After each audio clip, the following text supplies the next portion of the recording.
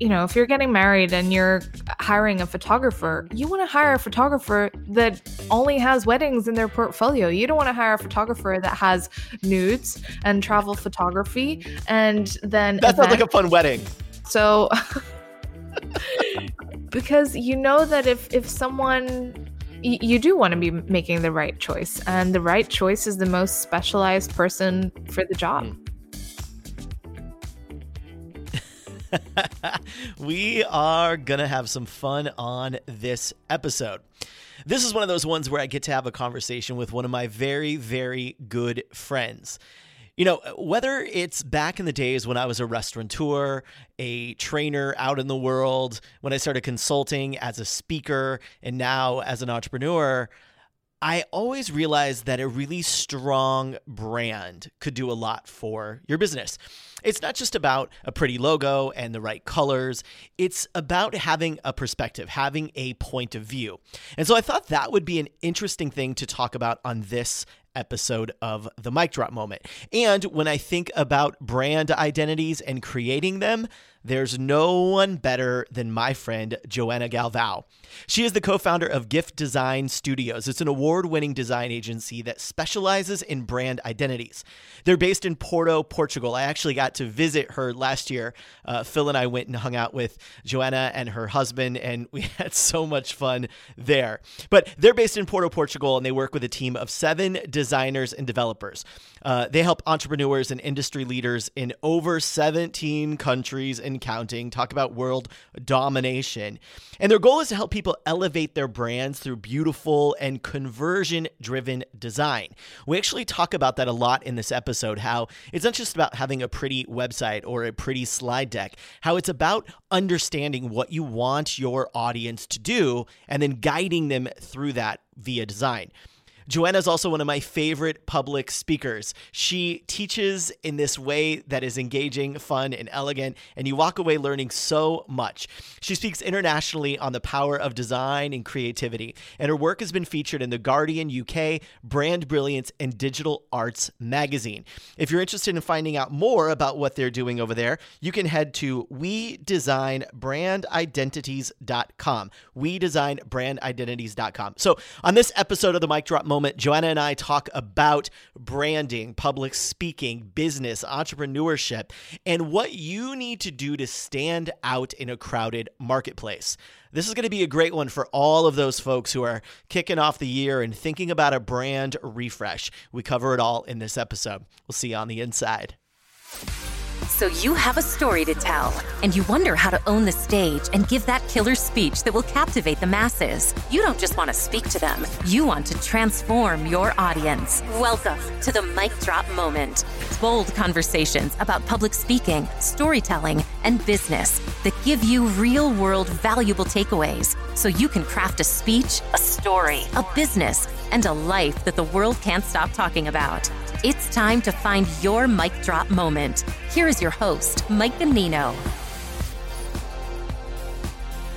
One of the things that I've loved watching as your friend and as someone, even being around you at conferences and seeing how you are in the world, seeing how you are on social, it feels like from birth, you were like one of those people that knew, like, this is what I'm supposed to do. I'm supposed to do design, brand strategy, and this is what I'm made to do in the world.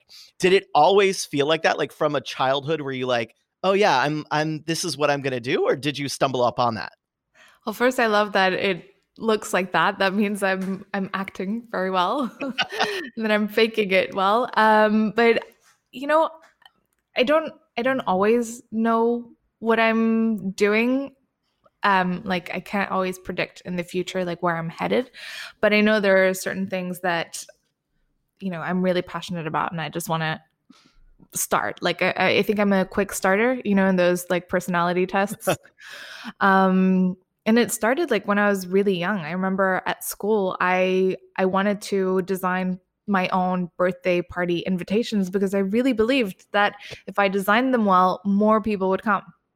It's like the beginning, the origins of like conversion-based design was like, oh, the party, the invitation is going to tell people what to expect if they come here. Yeah. I think it probably worked. It would have worked with me. I would have been like, oh, this is going to be because I was like super poor kid. So I would have been like, oh, this is going to be a bomb party if it had a pretty card. I remember one party that because I would also do them for my sister. I themed the whole party like pop star, and so it had like an illustration of all of us with microphones and on a big stage because we were going to karaoke place, and I had like limos and everything, and the whole theme of the party was like to make us feel like we were pop stars. Yeah, and I do think the invitations got people to. Yeah, at least to get excited about the party. I mean, that's like really similar though to when someone's creating a brand design, whether it's a physical product, whether it's a website, whatever, a book cover, all of those things really do. And I've learned so much about this from you, kind of tell people what to expect so you get the right people interested. Mm-hmm. Okay. So you went from party invitations. I also know you've told me before that you made books when you were little, like you sold books to your friends at school.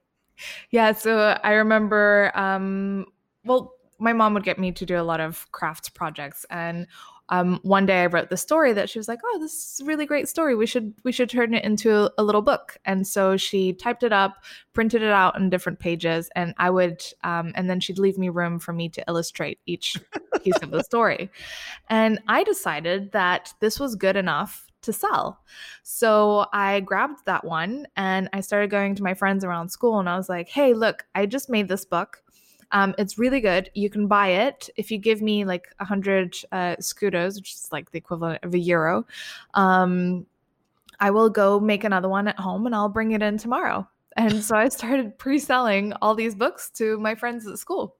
And every single one was handmade. Like your mom was typing each one and you were drawing each one. I think she was printing each one, but I was hand drawing each one. And then we were like folding all the pieces of paper, stapling it. We had like a whole assembly line with my sister helping as well. Your sister was like original child labor. Yeah, poor her. So the books were the same. They didn't get to like customize their book at all. No, they're all the same. This is so smart. This is so smart. So did you go on like later to have other businesses? Were you like a teenager selling things as well? Yeah, I think I always tried to like look for the next thing to do. I had a t-shirt company with friends. I made counterfeit goods. I had like little badges that I made. And I didn't know at the time that, it's illegal if you print someone else's logo and put it on a badge and sell it. So I'd take orders. I'd be like, okay, so friends, I'm going to make these badges. Which brands do you like? And what color background do you want? And they'll be like, oh, I want a pink Adidas badge. And I'd go and on Google, print out the logo, change the colors, and turn it into a badge and sell them like that. I love it. I was like selling pizza at Pizza Hut when I was in high school, and you were like a counterfeit artist and a t-shirt artist and all these things. It definitely feels like, again, looking at it, that maybe while we're all kind of always figuring it out, I think anyone who says that they have it figured out is the real imposter. Right. And like we talk about imposter syndrome. I think the real imposters are the ones who don't feel imposter syndrome. Like the ones who say like, oh, I've always had it figured out. It's like, nah, I think you're the one that's lying to all of us. But it does seem with you that design was always going to be part of your path. That was always something you really cared about. Yeah, I think I always liked making things. And if I think back to everything that I've done for money and like all the creative projects that they're all creative, right? I'm either making books or badges or paintings or, illustrations, all of that. I saw recently on your Instagram story, you went to like a workshop and you were making books again. You like had some and at first I thought it was going to be like some like hodgepodge, like weave together, sewn together book. It was like a legitimate book you made at this workshop. It was. Yeah. Beautiful. All hand sewn and then glued together. And yeah. So you went to college, and in college you studied design as well, art? Yeah. I studied for the first year. You try a little bit of everything. You try a little bit of fashion design, animation, illustration, sculpture, and graphic design. And I actually wanted to be a music video director at that point. Oh, that's specific. Yes. I also really liked dancing. So I wanted to combine both. I thought like, oh, dancing and filming dancers and, like all the dance movies were coming out at the time and MTV was the only channel I watched. So that's what I wanted to be.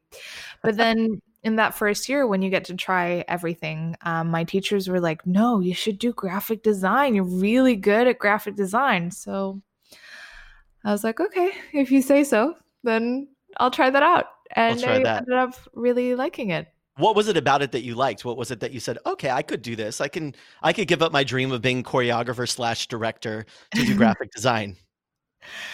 I just loved, if they told me I was good at fashion design, I think I would have gone for that too. Which probably doesn't say much about me and like my power of making decisions. Might be a little bit easy influenced. But I just liked anything creative, really. Yeah. And so, and did you realize when you were in school that you wanted to start an agency? Yes, because most of our teachers were only teachers part-time and they all had their own design agency. And they'd come in and they'd tell us about what they were doing at work. And I just thought it was so cool that like they got to,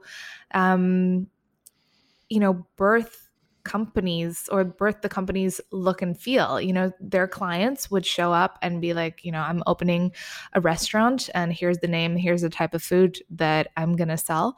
But I have no idea what it should look like. I have no idea what the menu should look like, what the colors should be, what the interior should be. And they'd get to be there since the very beginning, dictating what it looks like, which I thought was such a cool thing to be a part of, because I believe that design is going to make or break that company. If you have a well-designed storefront, a well-designed ad, that's going to make someone come in or click on your ad or stay on your website for longer. If you don't, then you might lose potential customers. So I feel like that was big responsibility and a cool job to have. And it's so interesting to think about, like, if, and certainly for me as a speaker, one of the things I've always realized is that it was really that what I was putting out there, the way that I dressed, the way that my website looked, the font, the colors, always spoke for me long before I was speaking. Yeah. And that first impression would dictate a lot of things. And so how much someone was willing to pay, how much of an expert you look like, even down to like, do I expect you to be fun and playful or serious? And it's, where do you think, or why do you think so many people get that wrong? That they put the message out there to the world and then the world meets them and it's like, whoa, that doesn't match up. So after like, for the past 5 years, I've been speaking to business owners and trying to sell them my services, right? So the main thing that I hear is that, either design is a luxury or making things pretty is not my priority right now. I hear a lot of that. And so it saddens me a little bit, because I feel that if they believe that, then they're missing the power that design has to influence your perception. Because like what you were saying, when someone sees you for the first time, they're making snap judgments about you and you haven't even opened your mouth.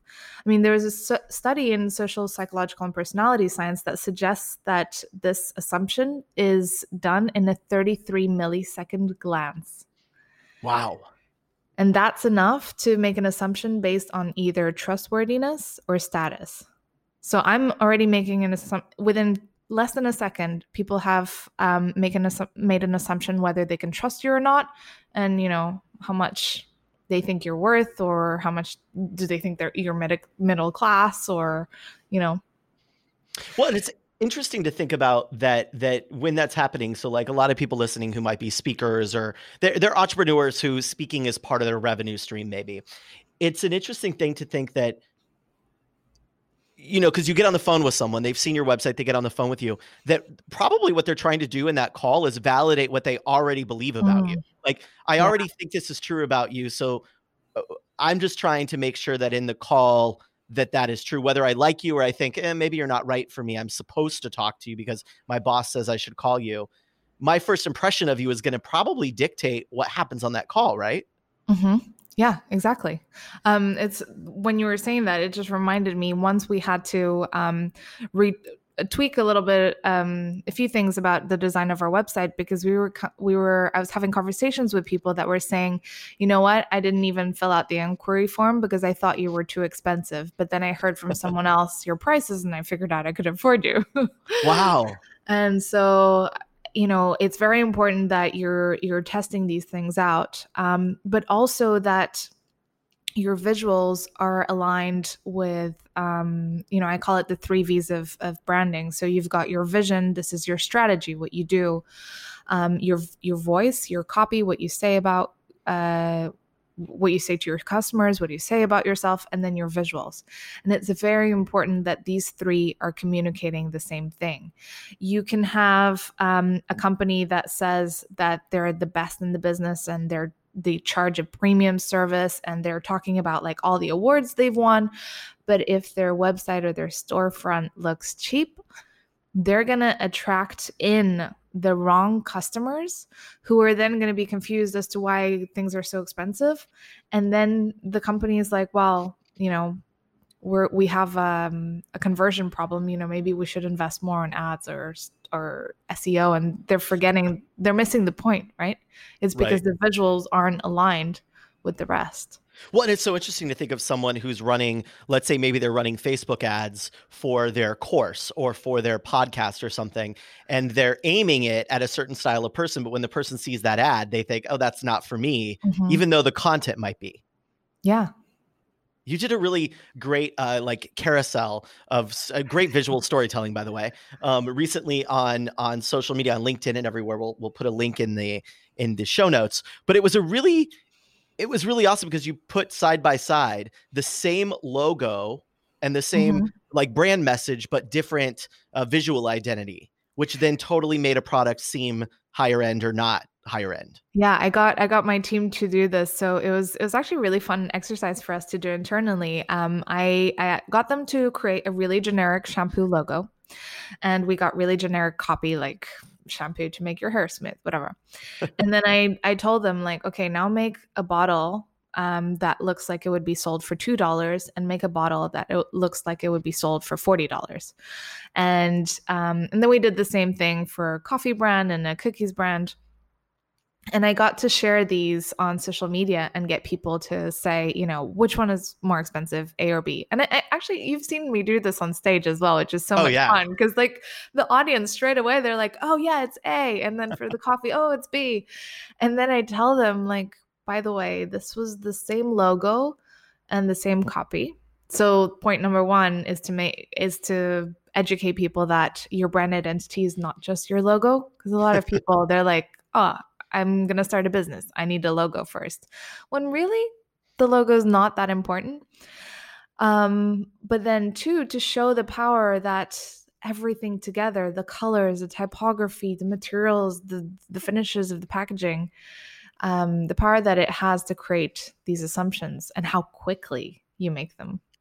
Well, and it's so similar too, even with like, if you think of like a speaker or an entrepreneur who is based kind of on their personality, the images even on their website say a lot more than like a logo would. People get so worried about like the fancy version of their name logo, but it's like the photos that you have there, the colors in the photos. I've learned so much about this by watching you speak and by following along on social and learning everything I can from you about how do you position it so that people, when they do meet you, it's a continuation of what they already thought versus like a whole new, oh, this is what you're about. Mm-hmm. So I've had the privilege of watching you speak and the privilege of also being like your bodyguard, by the way, after I was with you at Traffic and Conversion in San Diego.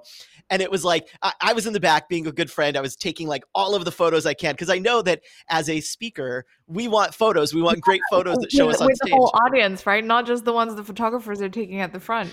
Right. It's like, I want it to look, I want to show that I was actually in front of real humans and not just like faking it on stage. But So I was in the back of the room. It's a full packed house, a big, huge room, lots of people, standing room only, like people standing outside in line to get in. By the way, they would only let like so many people stand, and they Oh, were you're lining up. I was in the back of the room. I remember this. And so many times I was taking video and photo for you, and the person would be, "Oh, you have to sit down." And I was like, no, I'm her assistant. And they're like, "Oh, I'm so sorry." Like I was going to get in This is trouble. what a good friend does. This is what a good friend I'm does. so happy you were there.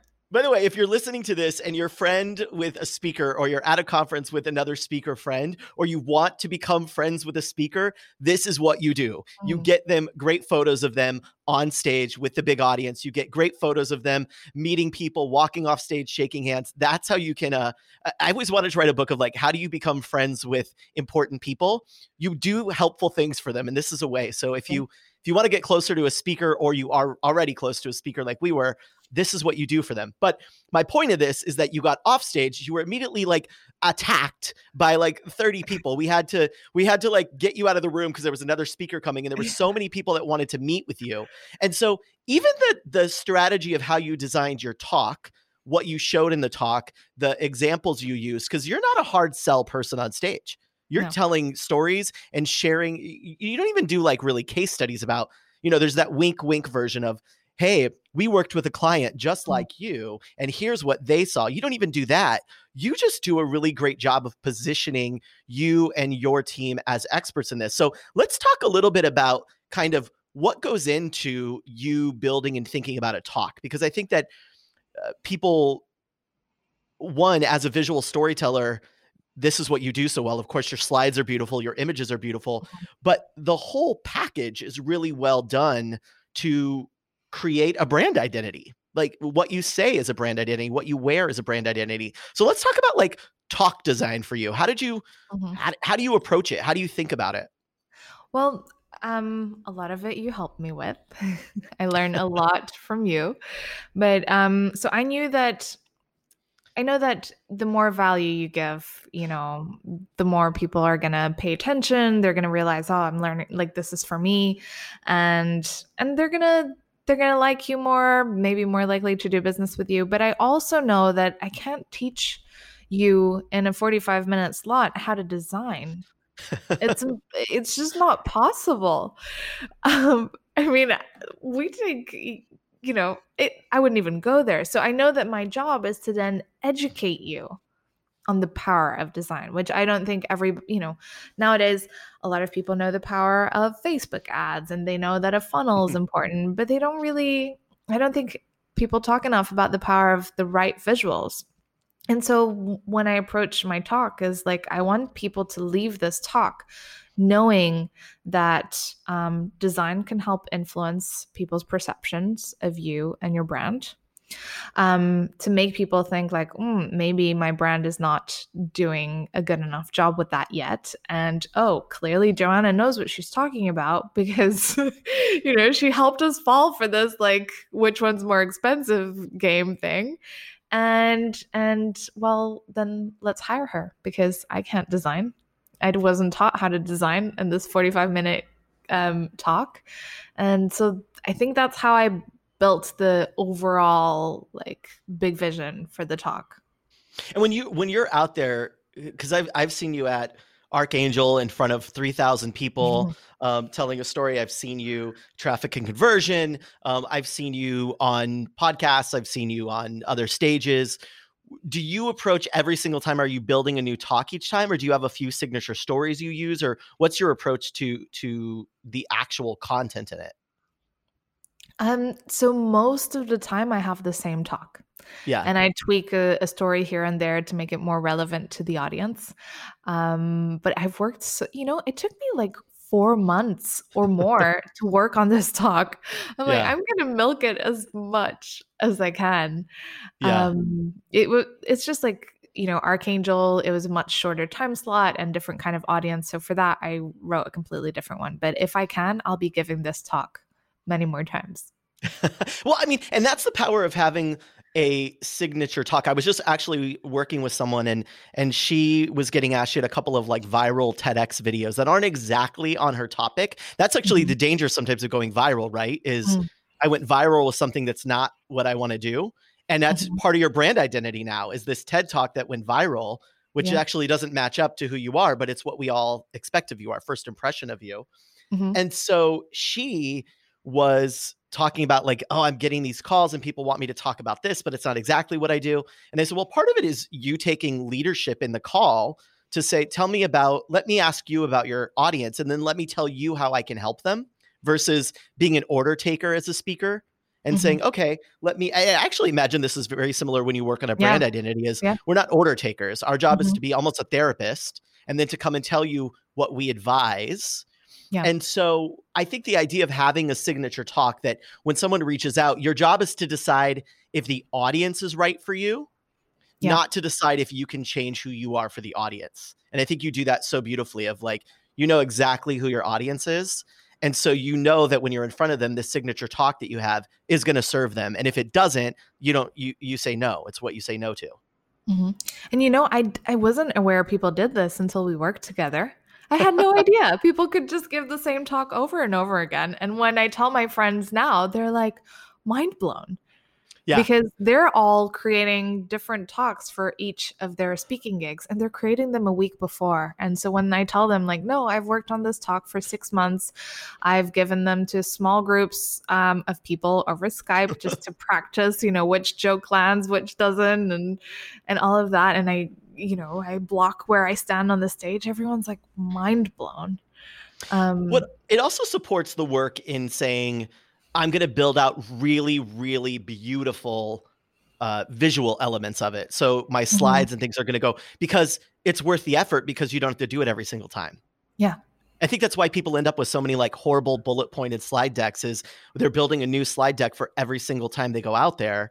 And so of course they don't have time to make it beautiful and really tell the visual story behind them. Yeah, you're right. There are a lot of parallels between like how we build a talk and how we would build a brand identity. Because if we're designing a brand identity, we want you to be able to stay with it for the next 5-10 years. And we want anyone who creates any marketing materials for you to read our brand style guide and be able to know exactly what is on brand and what is not, and where they use these colors and where they do not, and what fonts, et cetera, et cetera. And to your point about not being an order taker, I think of it like when I'm approaching the talk, like what's the end result we want this brand identity to have. And so most of my calls, like I don't ask our clients what is their favorite color.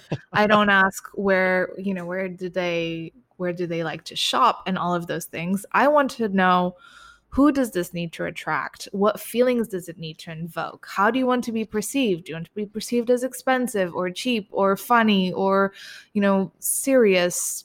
And then I go from there. And then I explain, we made these design choices. Like, you might not like this color, but this color, it's proven that psychologically it's the color that infuses trust and authority. And this is why we chose it. And this is who it's going to attract. And then they understand, like, okay, I get it. This is not just about my personal taste. This is business. Yeah.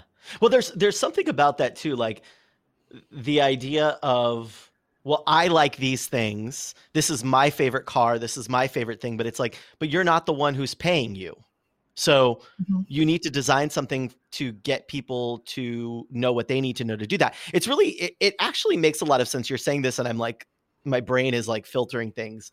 And so I think it's part of why you're so effective on stage as well, of knowing what stories to tell, what examples to use, how to package them, how to weave people through, is because ultimately, like with the brand identity work that you and your team do, it feels like what you're trying to do is to help your clients, to help the prospects they want to work with, or the people they want to attract, to make a decision during the process. So if I come to your website, if I experience your business card, if I experience your LinkedIn profile, it's helping me move towards a decision to call you or work with you.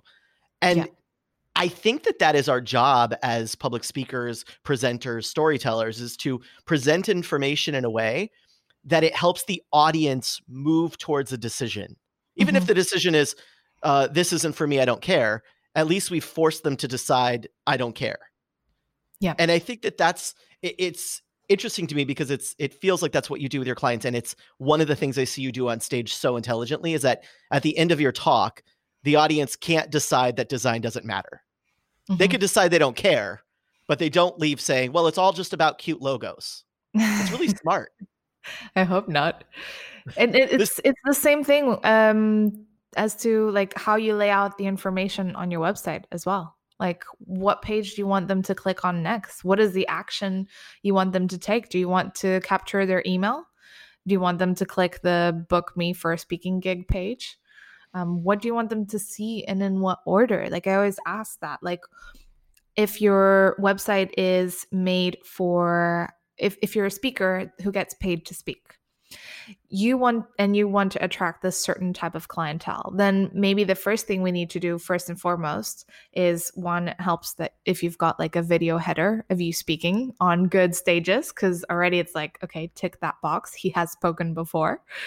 And then, what if we've got like your client logos right above the fold, so then it's like, oh, tick, like Mike has spoken for all of these big name clients, so he's good. If he's good enough for them, he's good enough for us. And then top right corner, the button to book now. Like, what are the most important things you need to tell an event organizer to make them say, okay, yeah, Mike's a good contender, I want to get on a call with him and figure out how we can work together. Well, it's interesting too, because if your job is mostly, if you're getting paid just to be a keynote speaker, then that is the right flow. Because by the time I get to your website as an event planner, what I'm doing is trying to say, okay, I've got to get 3 or 4 people on the list, right? So I want to do that. But how would you do it differently if someone wasn't a keynote speaker necessarily? They weren't getting paid to be a keynote speaker, but they were someone who uses speaking as part of their revenue stream. And what they really do is also get people to join their programs. And maybe the people that hire them are more like event organizers who are running their own events, not like event planners for companies, but they're people who are running their own mastermind retreats and things like that. How do you think that website would look different than I get paid only when I step on stage kind of speaker? Would you do anything different? Of course. Well, this is when I would ask like my clients, well, what is the most important thing for your business right now? Because if you're trying to fill your programs, is it just about converting the people already in your audience into buying the programs?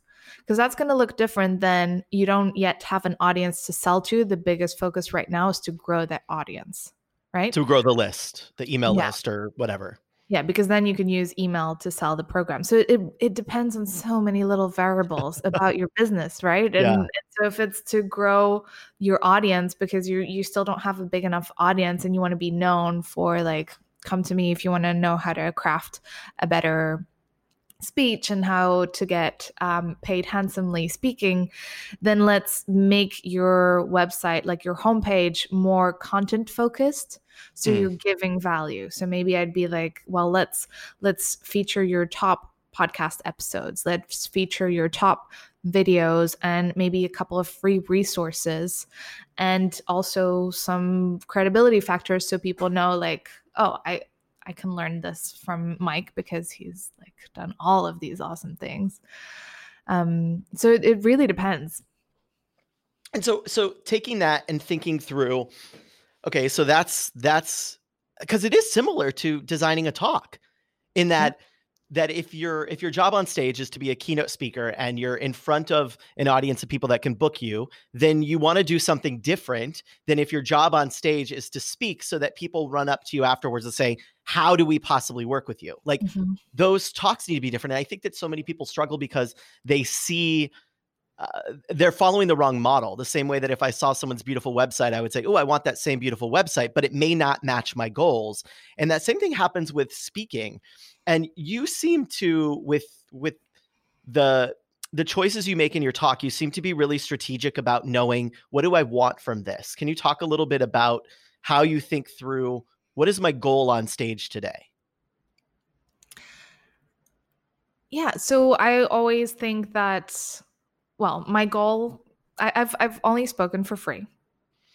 So I haven't been paid to speak. And my goal was always to get clients from the audience. So first I pick my events wisely to make sure that are these are there only going to be business owners in the room?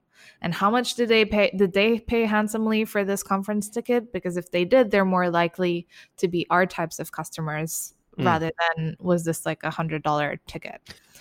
But that matters, right? Like if we sell expensive websites, I can't be in a room full of like newbie business owners. That wouldn't be good for my business. So I think of that. And then I think of, like, well, I'm not going to be able to teach them how to design in a 45-minute talk. So how do I get them to believe that we're the ones for them? And how do I educate them in the power that design has to influence perception, to increase their conversions? Well, and I think too, one of the things, again, because I've had the opportunity to see you, and I think this is important for people that are listening who are in that, because I say there's three kinds of like speaking business models, and there's speak for fee, where I'm getting paid to stand on that stage, and I get paid to stand on more stages. There's speak for fee or free, which is I'm speaking for free, but unless I'm independently wealthy, I can't do that forever. So I need to be strategic about where I speak for free, like you're saying. I remember in the beginning for me, when I first started, I was talking a lot to restaurants and hospitality industry folks. And I would go and I did some for free. And I thought, oh my God, no one's hiring me from this audience. And I realized it's because there are a bunch of independent restaurant owners. And how I positioned myself was that I was a keynote speaker. Well, I don't know about you, but like the local place where you go for lunch, they're not really hiring keynote speakers. So I had to think about if I'm going to take those. And at first I thought like, oh, maybe I'm not very good at this. Maybe they're standing up and applauding and that's just what they're supposed to do. But I'm not very good at this because none of them are hiring me. And I realized, oh, they're operating like a 5% margin business with 15 employees. Why would they ever hire a keynote speaker? Why would they ever even hire like a workshop leader? So I realized, okay, if I'm going to do those gigs, I need to have some kind of consulting package or some kind of like assessment offer for them. And I started doing that, and that was much better. So the speak for free model, like you're saying, is really important to think about who is in the audience and do I have something to offer them? Because if you only want to get paid for keynote speaking, you got to be in the right free audiences for you.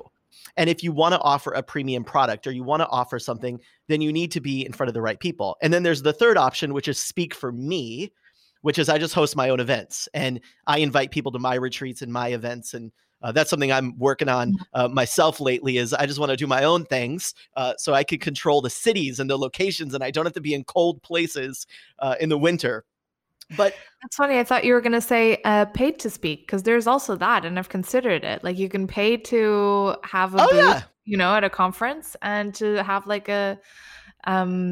Traffic and Conversion does this as well. If you want to spend 10 grand to be on their stage, you can. I've actually worked with a couple of companies where they've done that. They've paid a sponsorship package and they get a spot to speak at the conference.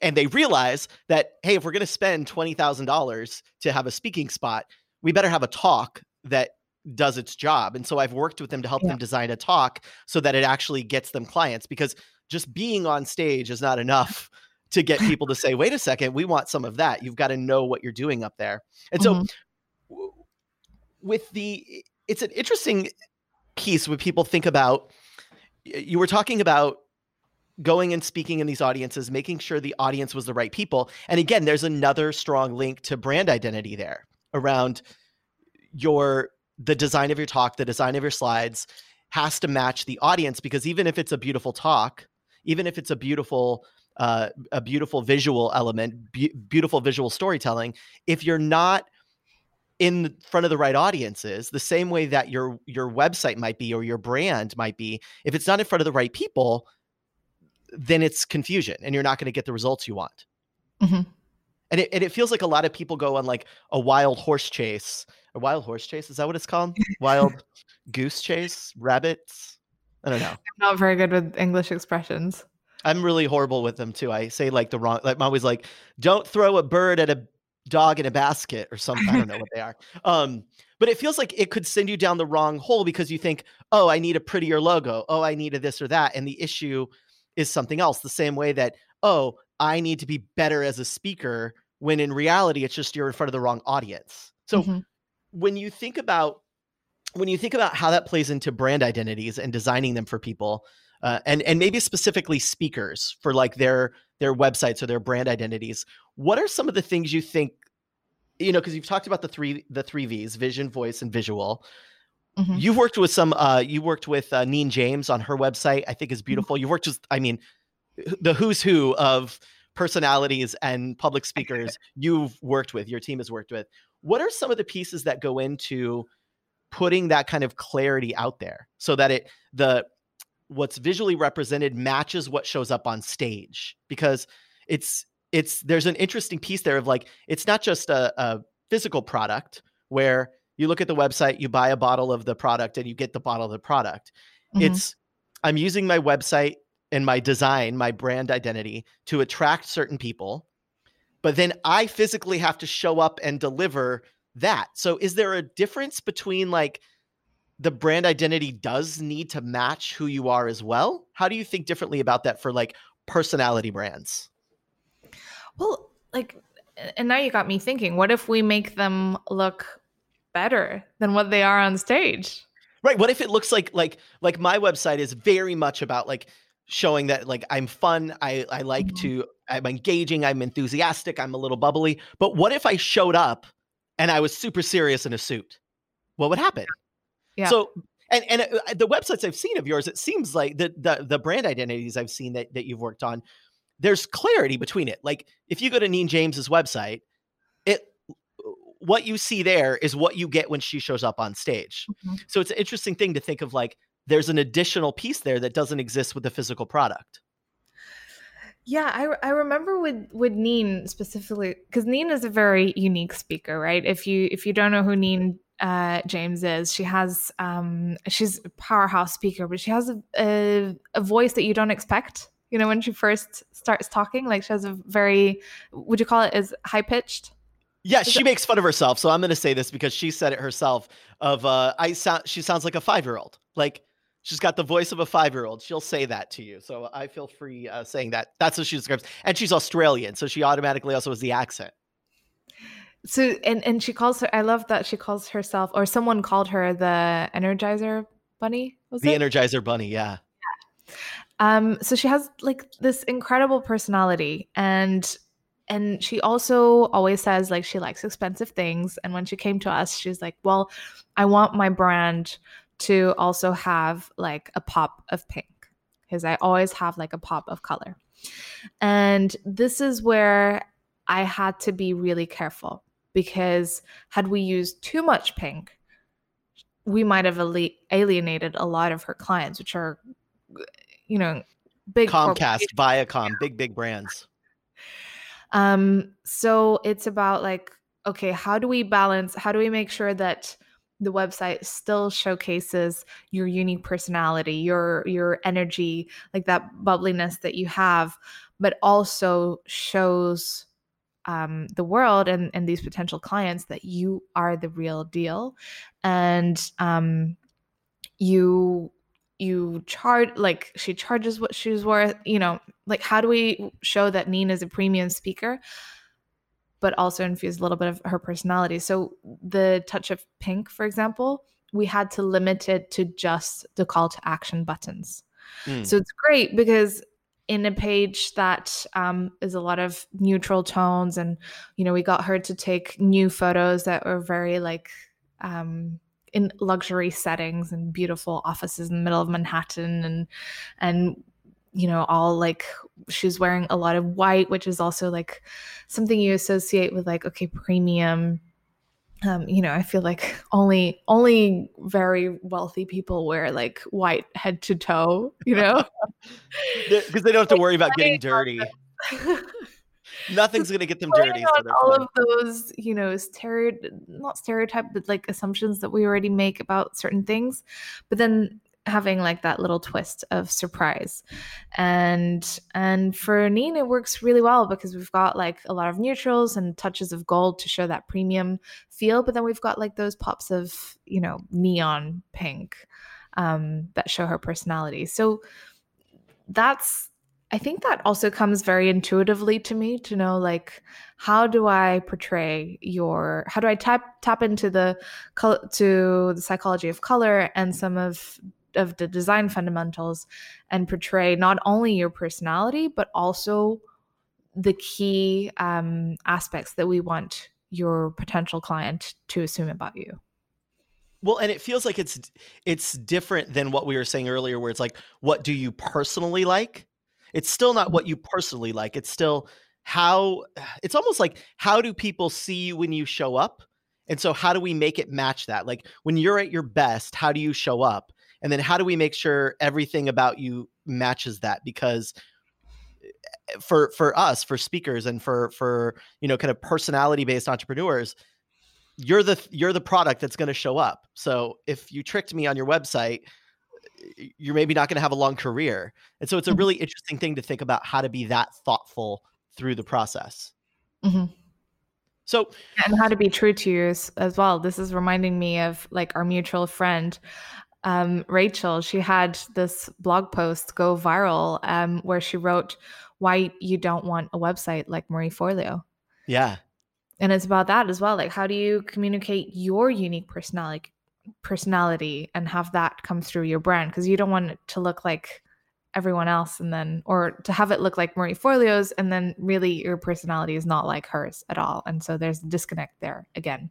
Right. And the product that you offer and the type of people you should be attracting, because if you're attracting people that are like Marie Forleo customers, clients, and fans, but that's not what you offer, now you've attracted the wrong people to your business. And you put out a like a bat signal, a Batman signal in a way, but you attracted the wrong people. And so now, what do you do with that? It's a lot like dating, it's like, what you put out there is who you attract. So if you're attracting a bunch of creeps, then like change something up. And it's also like something that you need to keep close, to pay close attention to, because it's not just your brand identity that is going to help form these assumptions. It's everything. Unique visitors a day. Wow.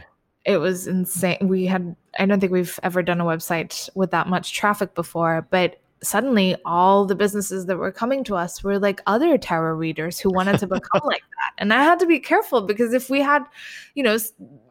I had accepted everything, maybe next thing I know, I'm branded as the tarot website agency. Right. We do brand identities for mystical leaders. I don't know. Maybe that's the thing. Yeah, it is interesting, because like the same thing about even like the logos you choose to put on your website. If you're a speaker and you've worked with a lot of different brands, being thoughtful about what does that say to somebody if I've only chosen certain kinds of industries.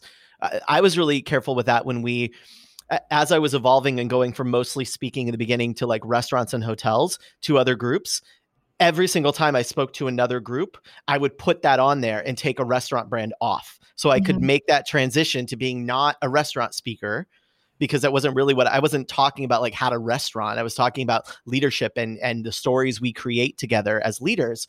And so I was really thoughtful about every single time I have anybody who is not a restaurant, I am pulling it off and putting the new one on, because it sent a message to people of like, isn't it interesting? Like, we accept in each other or for ourselves that like, we're very broad. Like there's so many parts of you, right? Like you can love wine and yoga. You can like Fritos and quinoa.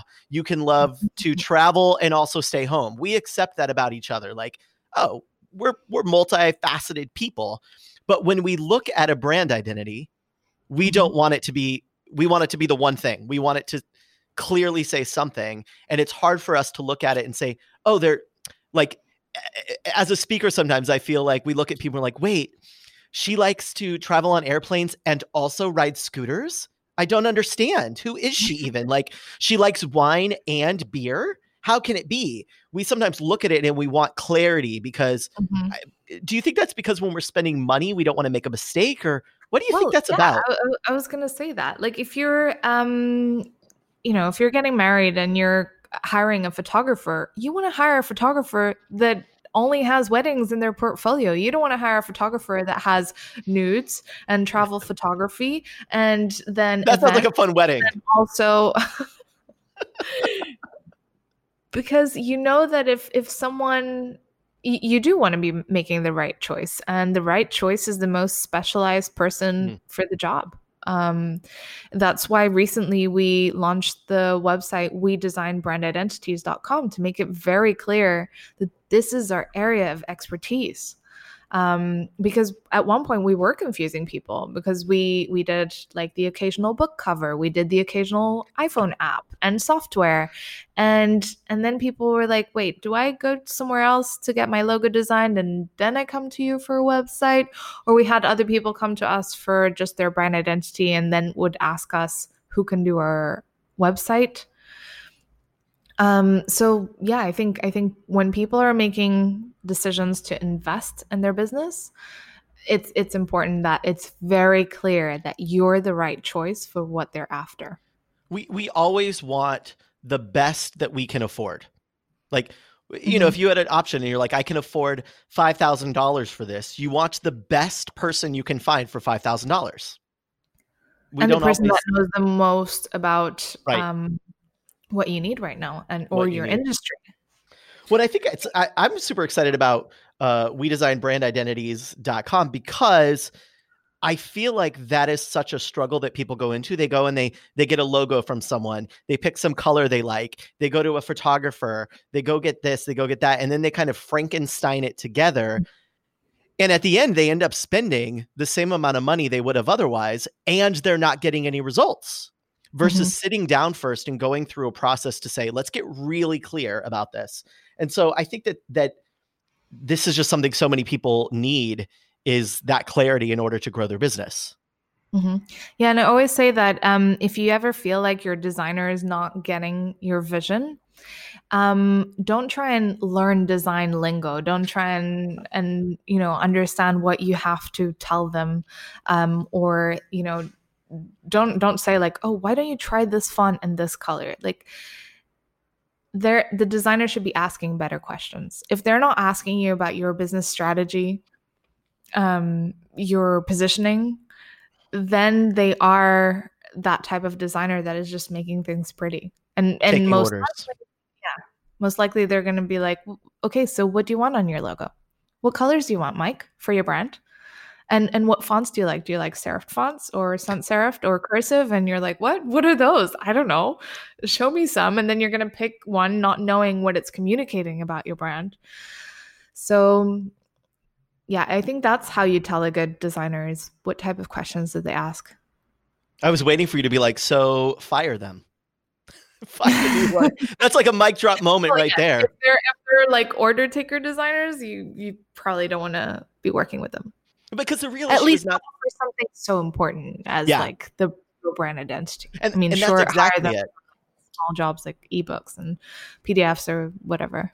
Right. Because if you're going to go out there in the world and try to ask people to pay you for your expertise, it needs to look and feel a certain way, and you need to invest in that. I think it's one of the most important things we can invest in as entrepreneurs, as speakers, is because it does so much of the work for you, your brand identity, and not just your website, but your whole packaging does so much of the work for you so that you can just show up, have a simple sales call. It's already been done for you because everything else about you spoke, and you don't have to dig yourself out of the hole. And that's one of the things I think is super cool about what your team does, is it's almost like a whole sales team on the front end that's working for you, and you pay for it once and it keeps paying you back forever. It's smart work. Your brand identity, when done right, becomes your key to premium positioning, and it becomes your best unpaid salesperson. Actually, it was our friend Matthew Kimberly that said that when we relaunched his new website with the new brand identity, he found it a lot easier to charge more and found no resistance. I mean, how much better can we do with design? Like, he just increase his prices, and the design, like, people expected that from the look and feel of the website. And it was increasing prices with integrity because the goods are that good. And it was finally just able to be shown off in a way that says, okay, that's the thing I want. That's worth it for me. And the actual, what I got matched the quality of the design. And because there's a lot of people that they get by because we hire a lot of people based on word of mouth, right? I mean, I would ask you, like, do you know any good copywriter before I'd go on Google and try and find one. Right. And so if you tell me this one is the best of the best, even if they have a shitty website, I trust you. So that person's going to get by enough because of her reputation or his or her reputation for word of mouth referrals. But what if you told me, like, hey, Joanna, I've got these 3 copywriters that I think are awesome. You'll be fine with either one. Then I'm going to be basing that decision based on the visual impression they're going to create in my mind. Right. And how often is it that we do go and get, because you might ask me for an opinion on a copywriter, but you're probably asking 2 or 3 other people. And if we each gave you 3 different people, you go and look at those 3 brand identities, the one that looks the best is going to stand out. The one that looks most aligned with what you want is going to stand out. It's just a truth. It's a or truth. At least the one that looks the best is probably the one that I'm going to stick around and read the copy on the website. I might just open a tab and be like, oh no, I don't think this person knows what they're doing. Next. Yeah. Well, and it's so interesting to think about how even pricing goes to that. When you get on the call and they say, this is what I charge. And it's like, oh, you do? Like, I'm surprised by that. It could go in either direction. It could be like, wow, that's so much cheaper than I thought. Or, whoa, that is way more than I would have thought because of what you presented, not because of my knowledge of what the copywriting fees should be, but because of how you showed up to me. I made a decision of what the value was going to be. Yeah. It's an interesting thing. So, okay. So we've got this team, you've grown this team, you built this group of folks. You've got WeDesignBrandIdentities.com. You're doing brand identities. You're helping people really create what they go out into the world with. Was the process of, this is me, I feel like I should like wink to you because I already know the answer. This is me cheating, audience. So this is the goal. The goods of being a podcaster who can interview their friends is you can cheat like this. So it seems like so many things, you're making books, you're counterfeiting name badges, logo badges in high school. You go off to school, you decide to do design, you build a brand, you get on big stages, the audience falls in love with you. You have big clients. Part of that means having a team, and having a team is probably the hardest thing of all of those things that you've done, I would imagine. How has that, because I think there's a lot of folks out there who are growing businesses, adding people to their group, adding, ad hoc adding, building something big. And I think we look at each other sometimes and think, oh, they've got it all figured out. And growing a team and being a leader is difficult. And so I'm curious, how is your transition from being a really talented designer, being a really talented brand identity therapist, if you will, to being a leader? What has that been like? Oh my gosh, it's been a nightmare. It's been the hardest thing that I've ever done. There's even an article on Business Insider that I wrote, which is how micromanaging my employees led them to quit and what I learned to do instead. Talk about truth telling. That's some honesty. Because my first attempt at being a leader to 2 designers was, let me look over your shoulder and micromanage your every move. And, oh, no, I wouldn't pick that color if I was you. And, oh, why don't you try this font? And because I know what I'm talking about, like, I can do that. And in retrospect, I could see how, like, that was really poor leadership on my part. So that's probably been one of my biggest challenges, is how do I empower my designers to make these choices? And how do I direct them to, when I see that they're not really hitting the mark on what the client needs, in a way that also doesn't just like crush their, I don't want to say crush their egos, but, like affect their motivation. And it's tough. And being my friend, you've heard a lot of adventures in that comes with running a team. People quitting and then opening up their own design shop and then telling our clients about it and saying that they're the same team, but they'll charge cheaper than I'm charging, and things like that. So on one hand, it's very hard, but on the other hand, I wouldn't be able to speak on stages if it wasn't for the team, because I'd have my hands full with design. I probably, I'm pregnant now. I'll be taking maternity leave soon, and the world would probably look a whole lot different if I didn't have the team to keep doing the work. So in retrospect, it is a great challenge that I'm happy that I'm doing. But it is one of the hardest things that I do on a daily basis.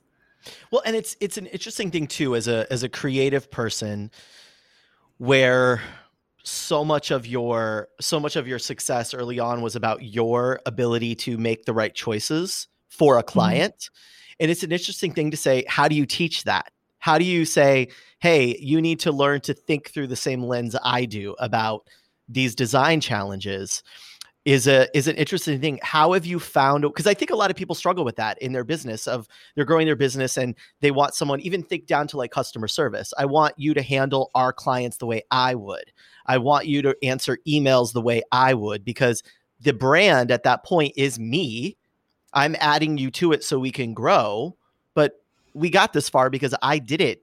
I made the choices to get here. And I think people do that a lot, not just in handing off the creative work, like your team is doing some of the creative work, but in handing off customers and clients, letting someone else run your Facebook group. If you have a Facebook group, if you're someone out there with courses or something, and someone else is running your customer service, someone else is running your Facebook group, it is largely, we're not, Comcast and MTV and Walmart, where it's a big brand. It is us who is the brand often, or at least it's close to our personality. And so it's a difficult thing to say, how do we do that? How have you found, when you do hand off the creative work and you need to let them make choices, but you need to also guide it, how are you doing that? Well, I think I try and, be there at the beginning for like the brainstorming sessions. And when I'm handing off the brief to them, describing exactly because there's a lot of things that I can't teach them. Like from doing a course and speaking with you, I know a lot about the speaking industry. I know a lot of what the people are looking for in the website. So I need to teach them that. I need to teach them okay, so this is what happens. An event organizer is going to look at their website, and the most important thing they're going to need to do is this. So I try and teach them as much as I can about the project at hand in the brief. But there's also a lot that I know that they've already learned at university. Luckily for me, I don't need to teach them the psychology of color because they've all learned that. Or sometimes we pass around training videos in the office so that we get better and better at typographical principles, color theory, and all of that. So it's a mix between trying to deliver the brief as best as I can, and then try to encourage them to just keep educating themselves on the things that matter to our company. We're a conversion-driven design agency, so we need to keep learning. We need to keep brushing up on our skills on, conversion trends and how visuals influence our behavior, etc. So I think that's how I try to do things. But I still, I have to admit, I still have my hands in creative directing all the projects. That's not something I've been able to be like, okay, this is going to go to the client. I'm not even going to look at it. No, I still look at every single project to make sure, yes, this is what it should look like. Or no, let's push this a little bit more. Let's make this look a little bit even more expensive than it does. Yeah. It feels to me like that's part of what you were meant to do. This is part of who you are. We started this interview and I was talking about how you probably since an early age, I was making the joke of how it feels like you just, this is what you were born to do.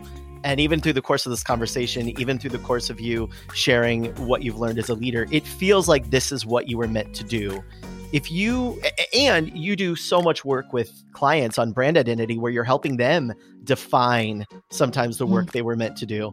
So if someone's listening to this, right, and they've listened to you and they think, oh my gosh, I want to find it. It sounds like she's having like mic drop moments all over her life where she's just showing up and being real and being her, and people are responding. And I want some of that. I do believe that it's ultimately a mic drop moment is about doing what you were meant to do in front of other people. And I think you're such a great example of that, and doing it at such a high quality level. If someone's out there and they're listening to this and they think, oh my gosh, I want some of what she has, I want to do what I'm meant to do, what's your advice for them? Oh, to find out what that their thing is, what they're meant to do, and how to take action and go for it. Because that's also something I think if people are following you, they'll see like you go for the stuff you want to do. Well, here's what I'll say. I do think that a lot of people deep down, they know what they like to do, what their passion is, and what they're meant to do. They're just telling themselves excuses for why this is not what they're going to end up doing in the world, or what they're not meant to do. Because, does the world really need another speaker on this topic? Does the world really need another singer? Does the world really need another book?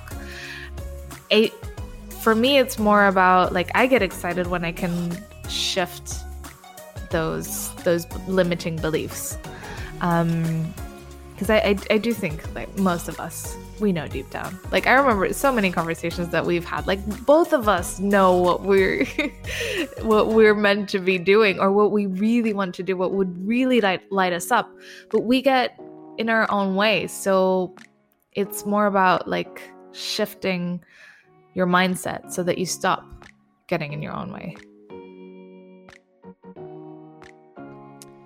And that is a wrap for my conversation with Joana Galvao. If you're interested in learning more about what they're up to over there, you can head to wedesignbrandidentities.com. It'll get you all the details and you'll figure out how to connect with them there. But this episode, we talked a lot about design, brand, having a clear point of view, and making sure that what your brand is saying for you is serving you and your audience. So thanks for listening. As always, I know you have a lot of choices when it comes to what you fill your ear holes with, and I'm sure happy and excited that you chose to listen to me.